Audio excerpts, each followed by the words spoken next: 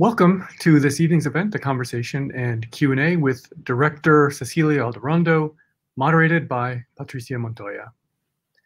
We invite you to listen to this event in Spanish and to view the live closed captioning.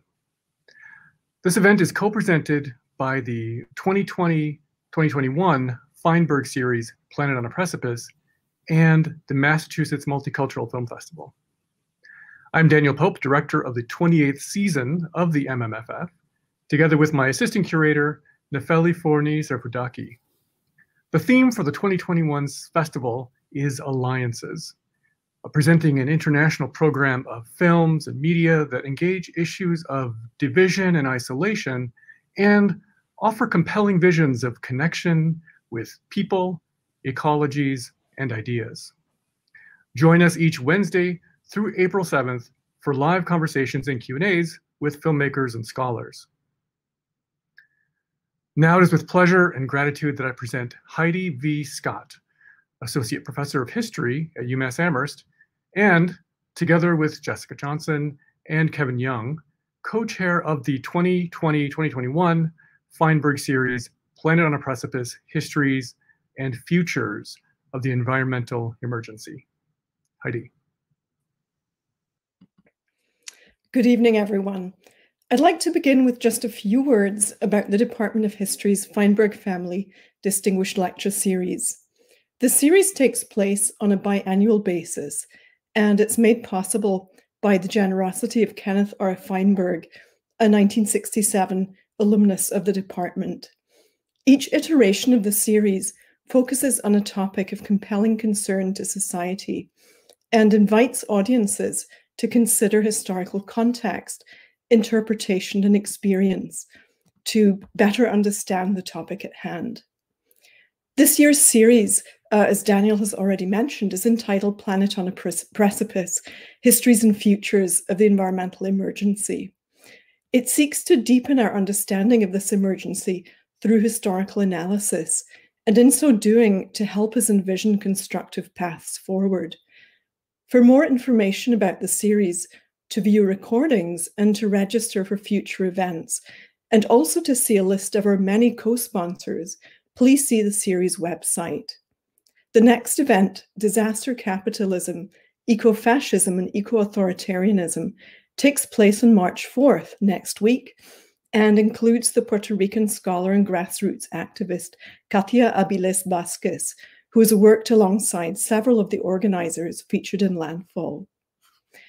It is now my great pleasure to introduce Patricia Montoya, who will be moderating tonight's conversation with Cecilia Aldarondo. Patricia Montoya is a Colombian-American filmmaker and educator. Her most recent work, Cuando la Rumorosa Calla, When La Rumorosa Quiets, was made in Mexico in 2020, and has already won several awards and honorable mentions in Mexico, India, Europe, and the United States. Presently, Patricia is a visiting faculty member in a visiting professor series at UMass Amherst entitled Filmmaking in the 21st Century. She's also a visiting professor of film at Amherst College, a Rosenthal examiner at Hampshire College, and a Fife College artist in residence through the Fife College Women's Studies Research Center. She holds an MFA from the University of California, San Diego. On behalf of the UMass History Department and the Feinberg series, I'd like to thank Patricia for moderating tonight's event, and of course, to sincerely thank Cecilia Aldarondo for presenting her film and participating in this conversation. It's a great honor to have you both with us. And with that, I will now hand over to Patricia. Hi, thank you so much, everybody, for including me in this, or inviting me to this amazing event. And I would like to, of course, introduce Cecilia Aldarondo to the conversation with your bio. So Cecilia Aldarondo is a documentary director, producer from the Puerto Rican diaspora, who works at the intersection of poetics and politics. Her feature documentaries include Memories of a Penitent Heart in 2016 and her award-winning Landfall in 2020. Among Cecilia's fellowships and honors are the Guggenheim and a two-time McDowell Colony Fellowship, the 2021 New America Fellowship, and Women at Sundance 2017. In 2019, she was named the Doc New York City 40 under 40 list, and is one of 2015's 25 new faces of independent film. Cecilia teaches at Williams College. So thank you so much for being here, and mostly really for making that wonderful film. It really was profoundly touching, and when films get to a place where I will never forget them, they become part of one's life, right? That's the amazing gift. And so in my view, you've made a piece that is that kind. It's part of my life now. Thank you. So I'm very grateful for that. So I have a bunch of questions, and of course, and I'm also supposed to incorporate the questions of the audience. So it's a more lively and more open. So I have prepared a bunch of questions, but I won't ask all of them. So my approach would be to talk a little bit about, as a filmmaker here, I would ask questions more directed towards the process of making the film, and especially a documentary with all the tensions that you provide in the film and creating intimacies and the part of the making. But I also have some questions that are more kind of political or more contextual. So I'm going to start with those because those are the more difficult ones.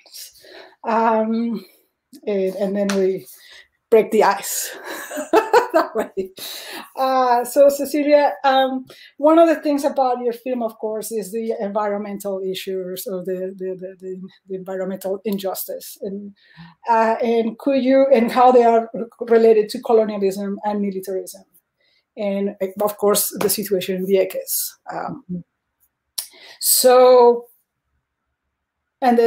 Obviously the failure of the federal government to respond quickly and promptly to the hurricane. Could you talk to us a little bit about that and how you how you approach that in the film? Because the other thing that is interesting about your film is that kind of parenthesis that you make right between those two events, the hurricane and Ricardo Rossello's ousting. So this environmental justice, if you can address that. Yeah. I mean, I think that environment, thank you so much for Patricia for moderating and for the wonderful introduction. Thank you to everyone who organized this event. I think the first thing I will say is that I think for far too long, we've somehow talked about environmental issues in this incredibly decontextualized way, as if the environment is something that somehow oddly doesn't have to do with politics or doesn't have to do with other forces of inequality, right? It's taken us, I think, way too long in conversations around climate change, for example, to talk about something that I think it should be fairly second nature, to say that environmental issues are disproportionately affecting communities, like places like Puerto Rico, right? And I think that I mean, it's funny. I have Octavia Butler's books next to me right now because I've been teaching her wonderful Parable of the Sower and Parable of the Talents, and she knew this in the 90s when she wrote those incredible books that racism, colonialism, classism, inequality. Those things cannot. We can't talk about saving the planet if we can't talk about other sorts of pre-existing forces of injustice. I mean, the climate crisis is a political crisis. It is something that was created by the same forces that put people in bondage. So, yeah, it's funny because I made this film, yes, about a hurricane, but in a way, I began my my impulse to make the film was actually thinking more about immediately about disaster capitalism and the economic forces at play, the predatory forces at play that I was seeing happening. And not because I wasn't thinking about a hurricane, it was the hurricane that made me want to make the film. But it was precisely because I felt like the public discourse around the hurricane wasn't accounting for these really important economic factors and economic policy that has everything to do with colonialism. So yeah, I think I would say, of course, environmental issues are connected to other forces at work, and that's what we tried to show in the film. Well, one of your characters says that the hurricane was the hurricane that all of you had inside. Somehow it opened that hurricane inside, right? So that's another way to, I think of this. The hurricane happens, but then it opens up all the holes in the systems that were before that. Yeah. And you were very good, I mean, very powerful in your film to kind of really go to the background of all of that. So the foreground is the hurricane and the devastation, but the background of the reasons why and how people were feeling about it is always in the film, in the tone of the film. And that was really wonderful. And the thing about Puerto Rico too that you showed in the film, seemed to me, is how systematic in Puerto Rico these forces are happening. Like it's like a test. It's a test tube. Absolutely. Yes. I mean, it's we talked a lot about Puerto Rico as a laboratory, and again, this is something that has I don't think you can talk about the Puerto Rico as a laboratory without talking about history, because this is not the first time. Hopefully this experimentation on Puerto Rico will end soon. But Puerto Rico has, throughout its entire colonial history, been a laboratory for the United States. Many thousands of women were forcibly sterilized by, predatory health policies. We've had experiments in industrialization and agriculture, moving people off of the land into cities and experimenting with monoculture and pesticides and you name it, military experiments, war games. And the thing is, it's interesting because I think that, in Puerto Rico, I think you can become quite paranoid after a while because it starts to feel by design. And it sounds crazy, right? There's a moment in the film when somebody says, I think that they're trying to annihilate us.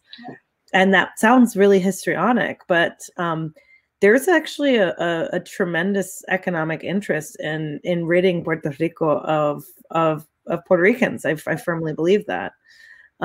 So it sounds nefarious and strange and like there's some kind of sinister man twirling his mustache, but the sad reality is that those people actually exist. And there are policies, economic policies that were put in place before the hurricane that the hurricane only exacerbated. And those economic policies are, and this is, I would say, what I call the Trojan horse of the economic policy, is that all the austerity measures that Puerto Rico is undergoing right now, the 7-person unelected fiscal control board that is in charge of Puerto Rico's finances, that was put in place by President Barack Obama. These are unelected people that are in charge of Puerto Rico's finances. The whole story is that they're there and they're dictating fiscal policy as a way of helping Puerto Rico, as a way of helping Puerto Rico recover. The language of recovery is weaponized in Puerto Rico. And the hurricane is only another way in which the language of recovery gets weaponized. It's interesting that you say that, because I remember that was about paying the debt, right? That was put together to pay the debt and to make sure Puerto Rico could pay, right? $72 billion debt. I just want to make it clear. It's a $72 billion illegal debt that many of the vast majority of people in Puerto Rico that are paying the debt, and you can say people are literally paying the debt when you go buy a cup of coffee and you have to pay, I think it's 20% sales tax, you're paying the debt. You pay the debt when your school is closed because it has to be closed so that the debt can be paid. You're paying the debt in the potholes in the streets. People in Puerto Rico are paying the debt that they did not create in every aspect of their lives right now. Yeah, that could be a film alone. That debt, how they kind of take it apart and see how, because it's a lot. And you do to touch on that with the young people there that speak in your characters that speak in the film. They talk about that very clearly and passionately. It is very upsetting. Another question that I need to make sure I ask is, I guess you touched on this a little bit, but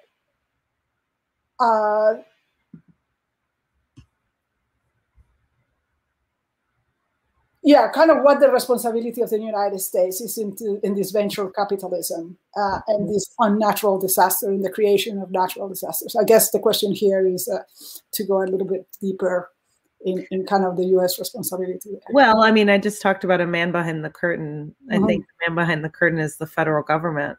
And this Lucho, who's the wonderful the guy with the beard in the dinner scene. We hear him in voiceover at the end of the film saying, talking about, precisely this, that, people in Puerto Rico managed to oust the governor, as you noted. But behind the governor, first of all, there are a lot of other politicians ready to take over the governorship and step in right where he was. But it really is that kind of, Alale says this: you can decapitate, you can take off the head, but what remains? So I think that that is why, and it's so strange to me as a child of diaspora how long it took me to understand that this is what colonialism is. People didn't even call Puerto Rico a colony when I was a kid. When I was growing up, it's a free associated state. It's a commonwealth. There are lots of euphemisms, but the reality is that it's the United States that pulls the strings at the end of the day. These policies that are put into place by Puerto Rican politicians who are complicit. It's a sort of a pact, to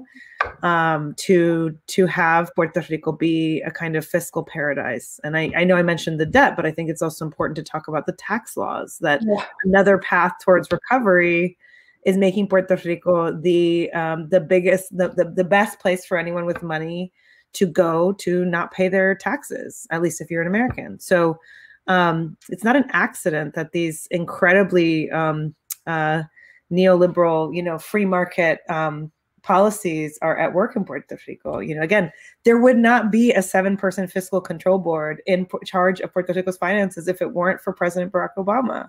He signed that legislation. It was Congress, which Puerto Rico has no representation in.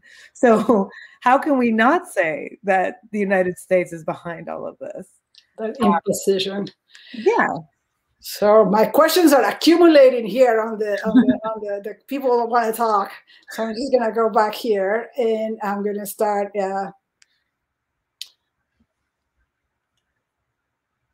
Okay, let me see. Okay, I'm just gonna start here. There's a long question, but it's a good one. The stories of Puerto Rico seldom gather large audiences except for sensational and temporary moments. So the Hurricane Maria. So here's an example is San Juan's Mayor Maria quote, "This is a Puerto Rican people dying story." As a filmmaker, what challenges do you face, if any, in persuading potential funders that there is a story to tell here that needs money to market widely? Yeah. So the first thing I will say is that again, one of the consequences of colonialism is chronic invisibility on the world stage. Puerto Rico is this, a small archipelago in the Caribbean that very, it takes something like a hurricane, a Category 5 hurricane, for it to have a moment of media attention. And that media attention was sensationalized. It was totally, it was there for a moment, but it was a sort of parade of horrors of what I call ruin porn. And it was really, the biggest moment was Donald Trump throwing paper towels at the Puerto Rican people. And that was the thing that went viral. It's even like one of those gifts that you can, send to your friends, lots of memes and things. But that was precisely what I said to potential funders. I said, it is precisely because of Puerto Rico's chronic invisibility on the world stage that makes it the perfect laboratory. So what I talked about was that Puerto Rico, because it's so small, I would talk about, there's a wonderful book by Jamaica Kincaid called A Small Place, which is about Jamaica. And there are a lot of similar themes in that book to things I was thinking about. But the thing about small places is that they are, they're microcosmic, right? A small place like Puerto Rico is a place where you can see more legibly a lot of the social forces that we often think of as kind of amorphous and hard to grasp. Things like, how does debt relate to gentrification, or gentrification relate to, say, military use of an island like Vieques? These are really things that are sometimes hard to see.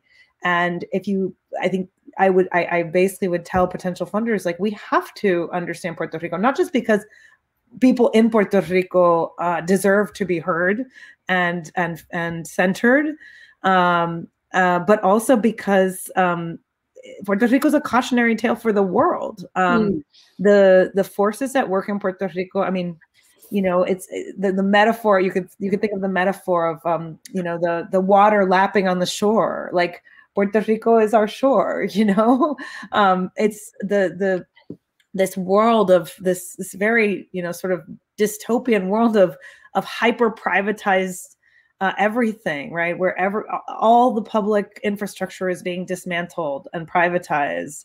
A world of the hyper rich living in a kind of these bubbles of like concierge, 5-star everything. Where most people have crumbling health systems and low access to all of their basic needs. That is the story of our world, right? And we are increasingly heading towards this place.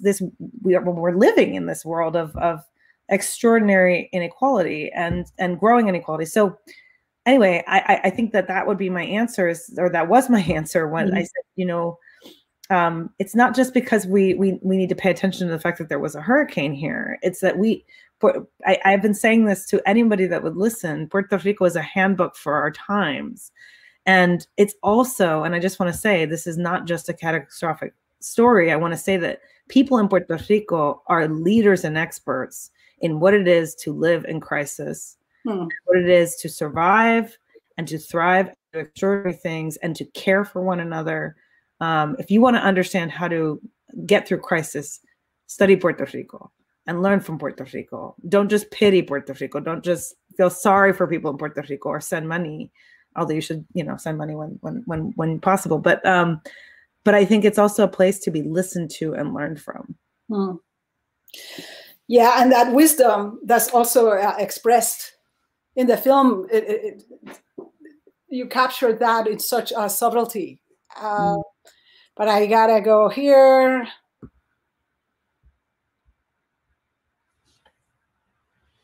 There you go. So here with the theme of emotions here, this is very good. I found the pace of the film and the way you stayed with certain scenes to be moving because you created a space and time for layering of emotions. Yeah. I wondered if you could talk more about your choices in terms of pacing and creating scenes. Yeah. Well, the first thing I will say is that I did not make this film alone. I made it with a really amazing team of people. I worked with actually a cinematographer from Colombia named Pablo. Yeah, from Medellin. Oh, he's an amazing filmmaker. He's based in Montreal now, but He's an incredible filmmaker. And then I also worked very closely with an activist based in Puerto Rico named Lale Namro Pastor. And the three of us, really shot the film together in Puerto Rico. And then the film was edited by another wonderful filmmaker named Tara Jean Long, who has, I always want to work with people who have their own artistic practices. I find that I learn more from people that I can really exchange ideas with, and people who are film lovers. And there's, I think, certain categories of people who are attracted to, say, cinematography because they're more technicians, or they're kind of a hired gun. And I want to work with people that I'm going to exchange with as an artist. And so anyway, I just want to recognize that they all had a profound impact on this film, as well as my producer, Ines Hoffman-Kana, who made so much of this happen. But I will say that in terms of part of what was beautiful about the aesthetic process was that Pablo and Tara had worked together before. Tara had shot a film that had cut a film that he had shot. And I mentioned that because, this is a film that, where we were from the very beginning, I was very, very aware that it's a film about trauma, and it's a film about a traumatized people. And I was very keen. That was one of the things that was dissatisfying to me about the media narrative that was unfolding, was that there was very little space for people in Puerto Rico and people in the diaspora from Puerto Rico to have their time to mourn, their grief honored. I mean, that is, in my mind, a big part of what those protests were about, to oust the governor. It was this sort of cathartic moment of unresolved pain and anger and outrage. And the hurricane was not simply just a media event. It's a watershed event that has had such an impact on people. And so I wanted to make a film that first and foremost would hold space for those experiences. And I was really glad to work with people who, like Pablo, has a very patient camera. And he is also very keen to be with people with his camera. He shoots handheld very beautifully. And so there's a lot of the film is shot handheld. And Tara, too, is a very patient listener. And it just felt important to me to not make a film that would be, cutting its way through this experience. It's a film that asks you as a viewer to make space and sit. And if you are one of the traumatized, my hope is that the film actually offers, even though it's a hard film, that it offers some space for healing. And for those that are not necessarily the traumatized, that the film invites you to hold space for those who are. Mm-hmm. And so it's really an invitation that, the last thing I will say about this is that, the film is quietly framed as a conversation. It opens with two people sitting on a beach at night who are talking. And that's actually me and Lale, but we don't identify us by name. You don't know, it doesn't matter that it's the director and, her collaborator. But the reason we did that is because we had as a diasporic Puerto Rican, I felt that part of my role was to hold space for Lale's trauma, because Lale had been through the hurricane in a way that I had not. Mm. And so the film quietly posits this journey as a kind of act of listening, right? How do we sit with and be with and maybe decenter our own experiences for a moment as a way of attending to the experience of those who have been through something deeply traumatic and that is unresolved. Yeah, that was one of the questions I had prepared, or the themes. It was this idea of intimacy. Mm-hmm. That dinner scene, the dinner table scene. Very hard to pull something like that off. But I had a question about that. But I want to bring in, see if somebody else has asked about that. They posed the questions because they were bombarding questions here. Okay, somebody's wondering what happened to the vulture capitalists. What happened to the vulture capitalists? Well, there's a multiple question here. Did people continue to stand up to them directly at that confrontation? That was very excellent. Did they leave, or they just stayed behind the scenes? So I will say there's yes and no. So immediately after the hurricane, there was a kind of burst of energy around this. It was effectively a Bitcoin rush or a cryptocurrency rush in Puerto Rico. It was there was a big push for people who are into cryptocurrency to come, and this whole push, this kind of crypto rush, was masterminded by a man named Brock Pierce, who is the short guy with the hat who is confronted in the scene. And while the initial fervor in certain ways has died down, Brock Pierce still is very much in Puerto Rico, and his ideology is very much at work in Puerto Rico. Again, the tax laws that are in place, I just this week, a couple of very famous YouTubers, the Paul brothers, Logan, and I forget his brother's name. If you follow these YouTubers, you'll know who they are. They're some of the most famous and wealthy professional YouTubers in the world. They just announced they're moving to Puerto Rico, or Puerto Rico as they would call it. And almost every day there's a story about, say, a tourist who has come, who has committed a crime, who's let out of jail. There's a lot of tension right now around people coming to Puerto Rico, and that does continue. And Brock Pierce in particular is very busy, and he ran for president last year, president of the United States, very unsuccessfully, but my personal belief is he's just buying influence in Washington. He recently closed on a massive penthouse in Washington, D.C., and the story is he's running for president again in 2024. But this ideology, the desire again to privatize the world, to exist in a place where, as Yaron Book, who is the man making the speech in the film, there's a scene at a conference where there's a man making a speech about privatizing everything. He is chairman of the board of the Ayn Rand Foundation. And for those that don't know, Ayn Rand is sort of the mother, the founding mother of neoliberalism, of deregulation of finance capitalism, you can say, unregulated capitalism. He moved to Puerto Rico after the hurricane. Puerto Rico is a paradise for those who believe in a world in which you do not pay taxes, and it continues to be that. So the forces are very much at work in Puerto Rico, and unfortunately, part of the reality is that the crises in Puerto Rico are so constant and so much on all fronts that it's not always easy to resist these forces when you're just trying to keep your family fed. And that's part of what we were trying to capture, is how overwhelming everyday life in Puerto Rico can be.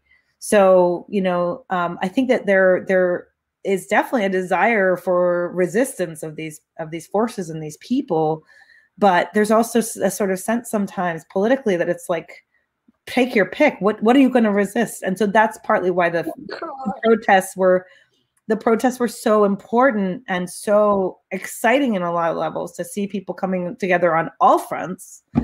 But it's also hard to sustain that kind of political momentum. So yes, the answer is very much. That's why we end the film without really an ending, as a kind of ellipsis, because this is far from over. It is far from over. Yeah. I mean, and they are trying to convince, taking advantage in those conferences, in those conference rooms. Sometimes it was hard to tell who they were speaking to, right? Sometimes to the young people, like, this is you can't believe in government, like taking advantage of the trauma the people in Puerto Rico were having. Like, well, if you follow us, there was a more. No, absolutely. I mean, there's an element of a kind of Pied Piper, and the part of the reason that we included a scene with young Puerto Ricans at it's a hackathon event, is that Puerto Rico is full of incredible youth who, like any young person, want to have a future. And there's a sense in Puerto Rico that the future has already been mortgaged, quite literally, because of the debt.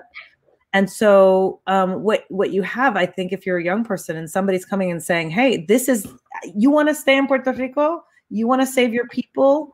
Here's a way to do it. And that is to me the insidiousness of how this recovery narrative is being peddled, because you have a whole generation of people of Puerto Ricans who love Puerto Rico. They love their homeland. They don't want to leave. They just want to, be able to have a decent life. And, if you're interested in technology and you read about Steve Jobs and Silicon Valley and these kinds of this, and the idea that tech is the future, these messages can be very seductive.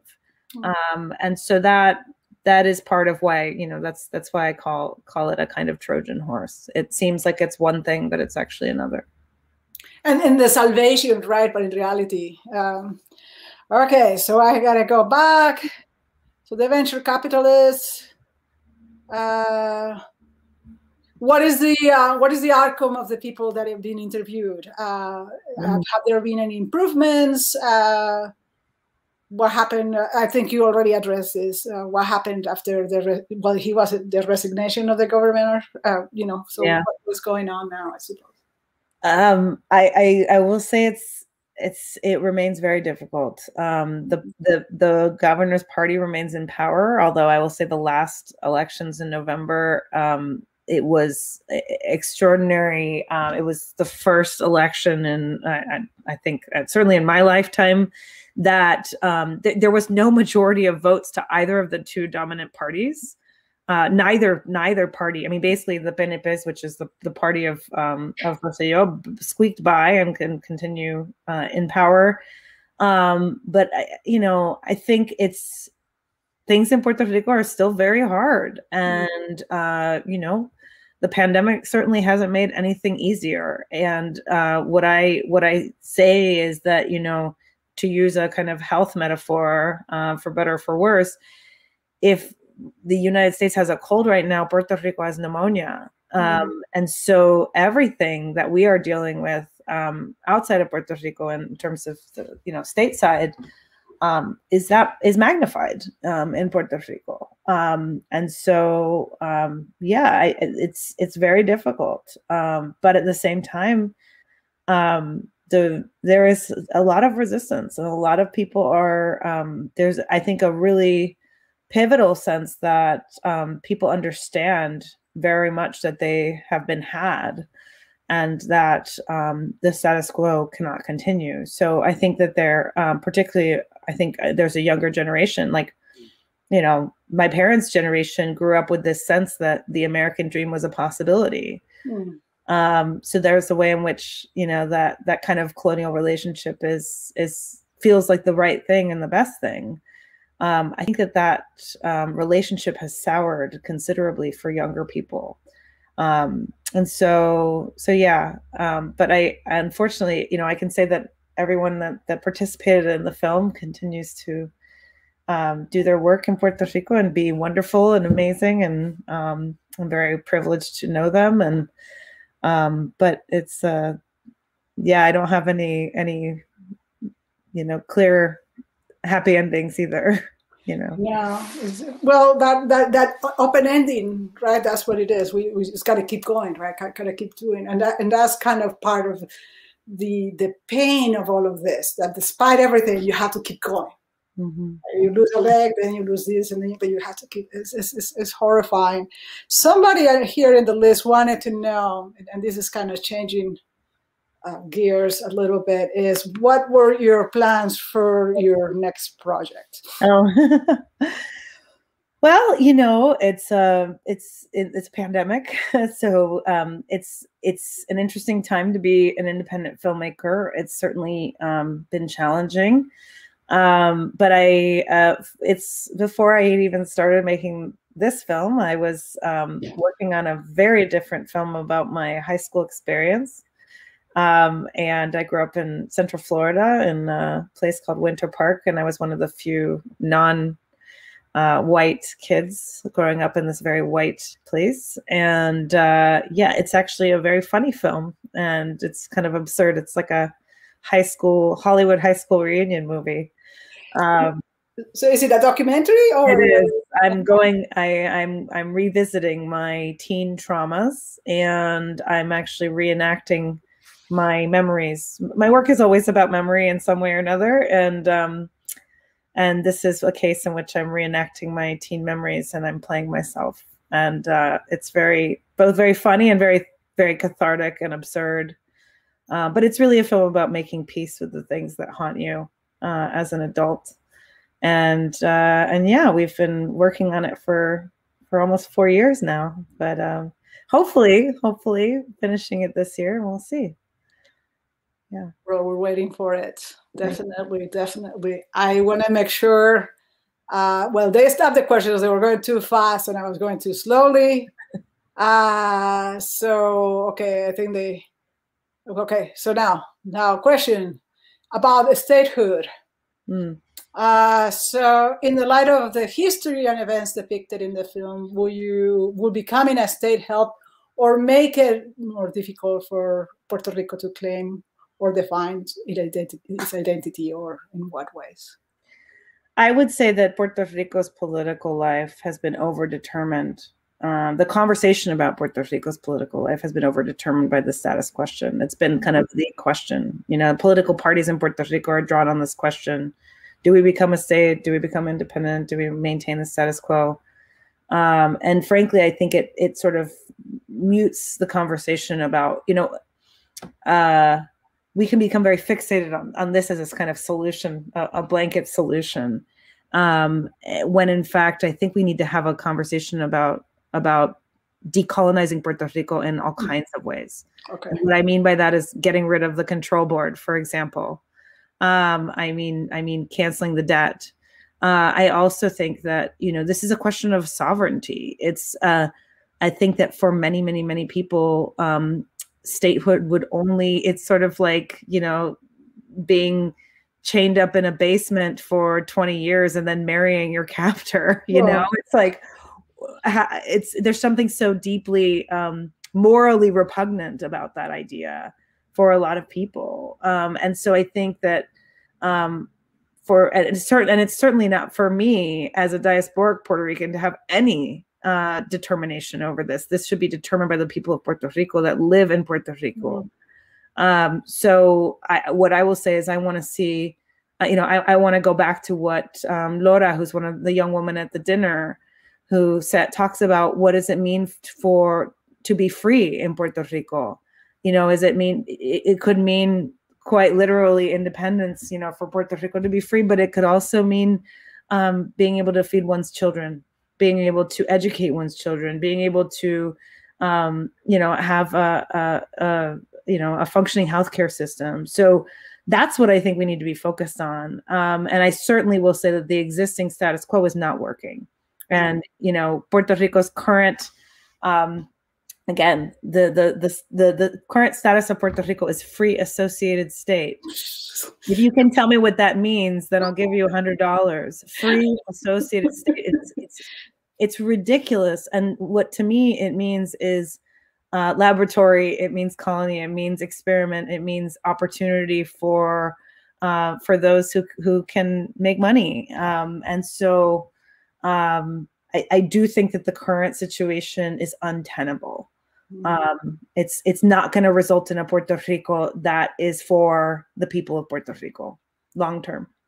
Well, it seems that it is so systematic the way in which personhood is being taken away. So it's nationhood or statehood and personhood, right? It's sovereignty, right? This idea. I mean, that's what I mean about this notion of sovereignty. So we can talk about the sovereignty of the self, or the sovereignty.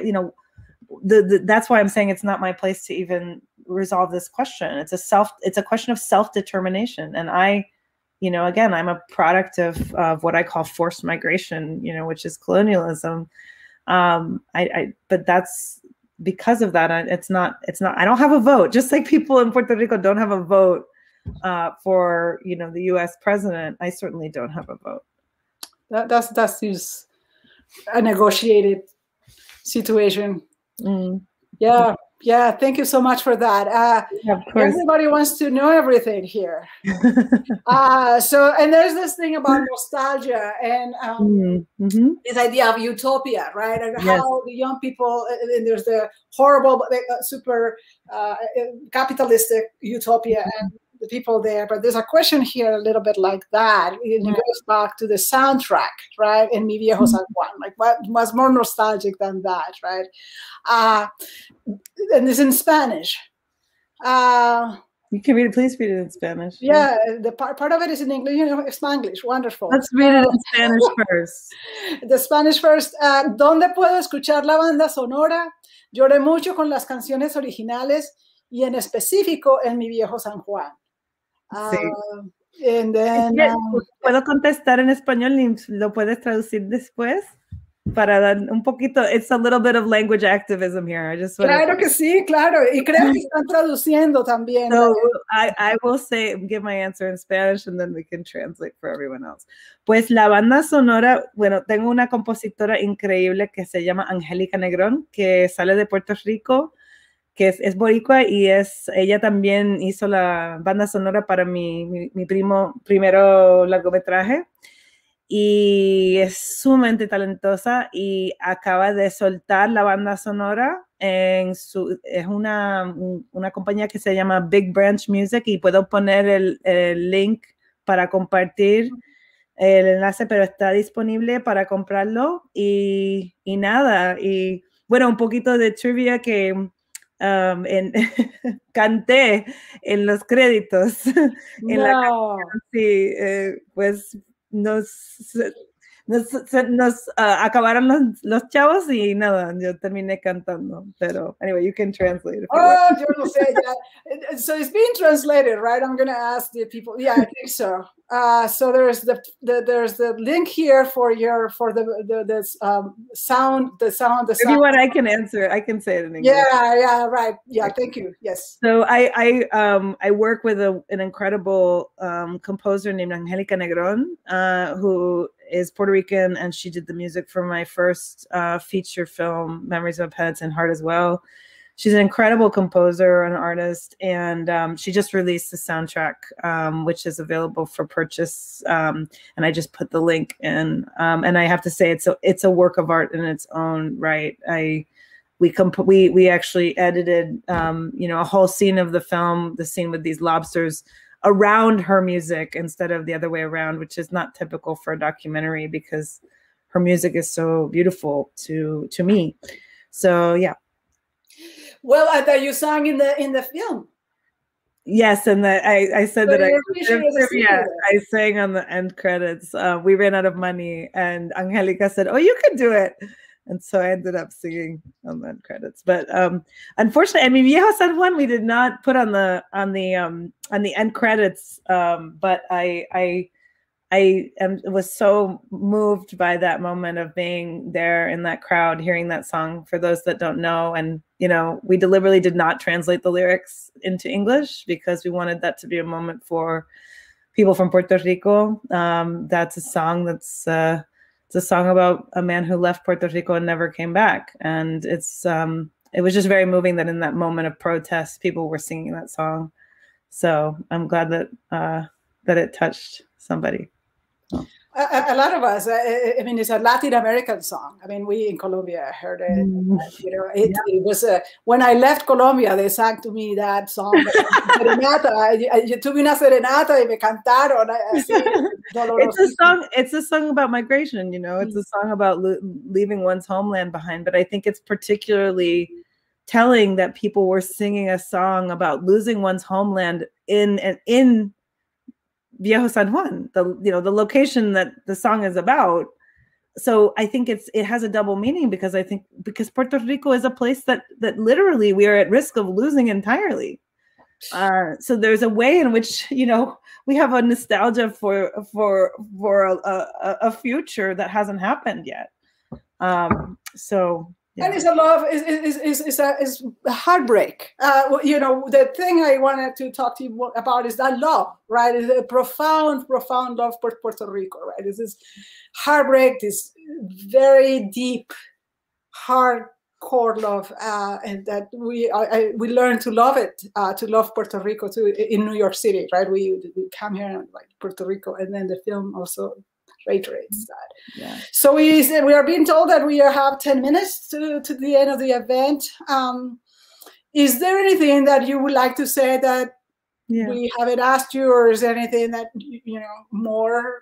Well, I mean, I can say something about loving Puerto Rico. I learned a lot. I always learn a lot making my films. I feel like if you're not being transformed as a filmmaker when you make a film, you're doing something wrong. You might want to look at that. There might be some kind of unethical way of behaving, especially if you're making documentaries. I feel like documentaries should transform you. And in this case, the origins for this were very personal, and I want to recognize the experience. I know I talked about the trauma of people in Puerto Rico, but the hurricane was also incredibly traumatic for people in the diaspora. It's very hard to explain to other people just how terrifying it was to not know what was happening to our families, to watch this parade of images of people lining up for gasoline and water and supplies, and no aid was coming, and then Donald Trump is throwing paper towels, and the indignity of that, and then just the cycles of trauma, of hearing about corruption, and there would be a story in the news about discovering the discovery of bodies in trucks, refrigerated trucks, that people, they were basically hiding bodies that were decomposing, as Lale talks about in the film. Another thing I will talk about is there's a moment in the film where we show this kind of graveyard of water bottles. There was this series of, for years after the hurricane, of discoveries of aid that had not been distributed, of whole warehouses of aid that had not been distributed. And those water bottles, we heard rumors about these water bottles that were in Dorado. They're like 30 minutes outside of San Juan. And we went looking for them, and we basically like trespassed onto this private property where they had been dumped, and nobody knew where they were. And so, it was just layers upon layers of insult upon injury. And so I just want to say that, for me, this film was incredibly healing to make, and also very hard, very painful. And there was a lot of, me having to confront things I didn't realize I didn't know about Puerto Rico, because I didn't grow up there, because, I just didn't, I have to recognize my collaborator Lale, who was with me every step of the way, whose voice, carries this film. We don't say it explicitly. It's meant to be a kind of archetypal voice. It's not meant to be about Lale's personality or experience specifically. It's meant to be about the people of Puerto Rico. So I guess I just wanted to say that I hope that for those that need the film to help them heal, I hope it does. And I know it's difficult. I know it's a painful film for those who are directly connected to Puerto Rico. But I'm glad that you noticed the love with which it was made, because it's funny. I've done a lot of these conversations, and sometimes I forget. I forget to remember that's why I made it. And and I just want to say that things in Puerto Rico are very, very hard. But I also have seen firsthand just how profoundly beautiful and moving the work of justice is. And that I learned from people in Puerto Rico who are literally saving one another. This is not a story about people from on high having the solutions. The solutions are coming from communities and people literally saving other people. And that is something that that has really transformed me. Well, Thank you so much. I think that's it. There's one last question. Should I ask that last question after that beautiful statement? So climate change has caused this trauma you mentioned and the destruction that we see in your film. It seems that younger generations can rebuild the future or revitalize it. Mm. But I think you responded it already, and is treated in the film. How do you feel about that? How do you feel about this? I said a lot about climate change already, but one thing I will say is, I think about, I really value any reaction to this film. It was difficult because the film was released, in this pandemic time, and I've never seen it with an audience. I've never seen it in the cinema where it was supposed to be. And so I just want to share one reaction, which was from my father, who, I was worried that my father would be, how do I say this, turned off by some of the more radical elements in this film, the more politicized, activist types. And when he saw the film, he said, I just found these young people so inspiring. And he said, they're so eloquent and so clear. And we would say, lo tienen bien claro. They have it very clear. It's very clear, I think we would say woke in English or something like this. But I think that's something I will say is that it is the youngest in our society that have it very clear and know, again, this notion of a mortgaged future. If Puerto Rico is the handbook for our times, this is not just a story about Puerto Rico. This is a global situation and a global future that's been mortgaged. So I think that's who we should be listening to the most. Yeah, definitely. So wrap up. They're asking us to wrap up. And last words will be nothing but thank you so much.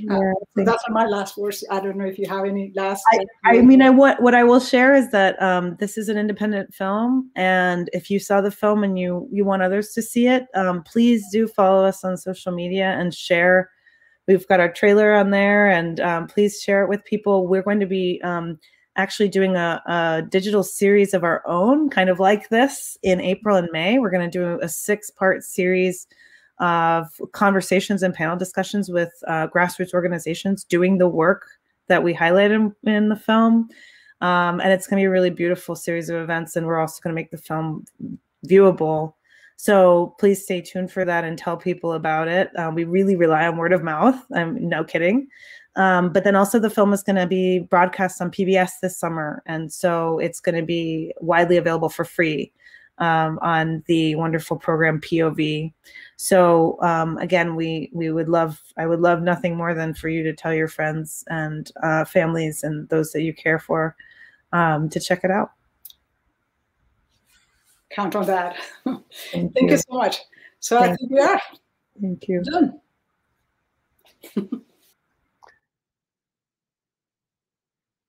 Thank you, Cecilia Aldorondo. Le agradecemos mucho a la directora Cecilia Aldorondo for generously joining us tonight and for your work, and I think it's fair to say your genius in making Landfall.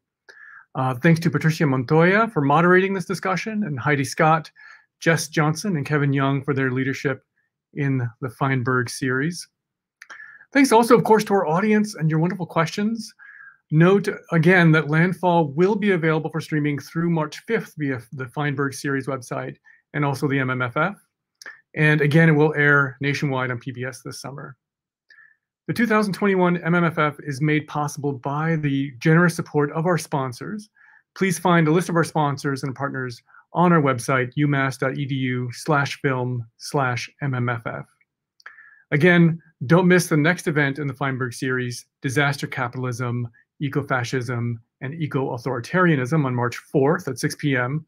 And join the MMFF next week for a live conversation and Q&A with the filmmakers of the new documentary, Picture a Scientist. That's March 3rd, 7:30 p.m. We'll see you there. Thank you. Good night.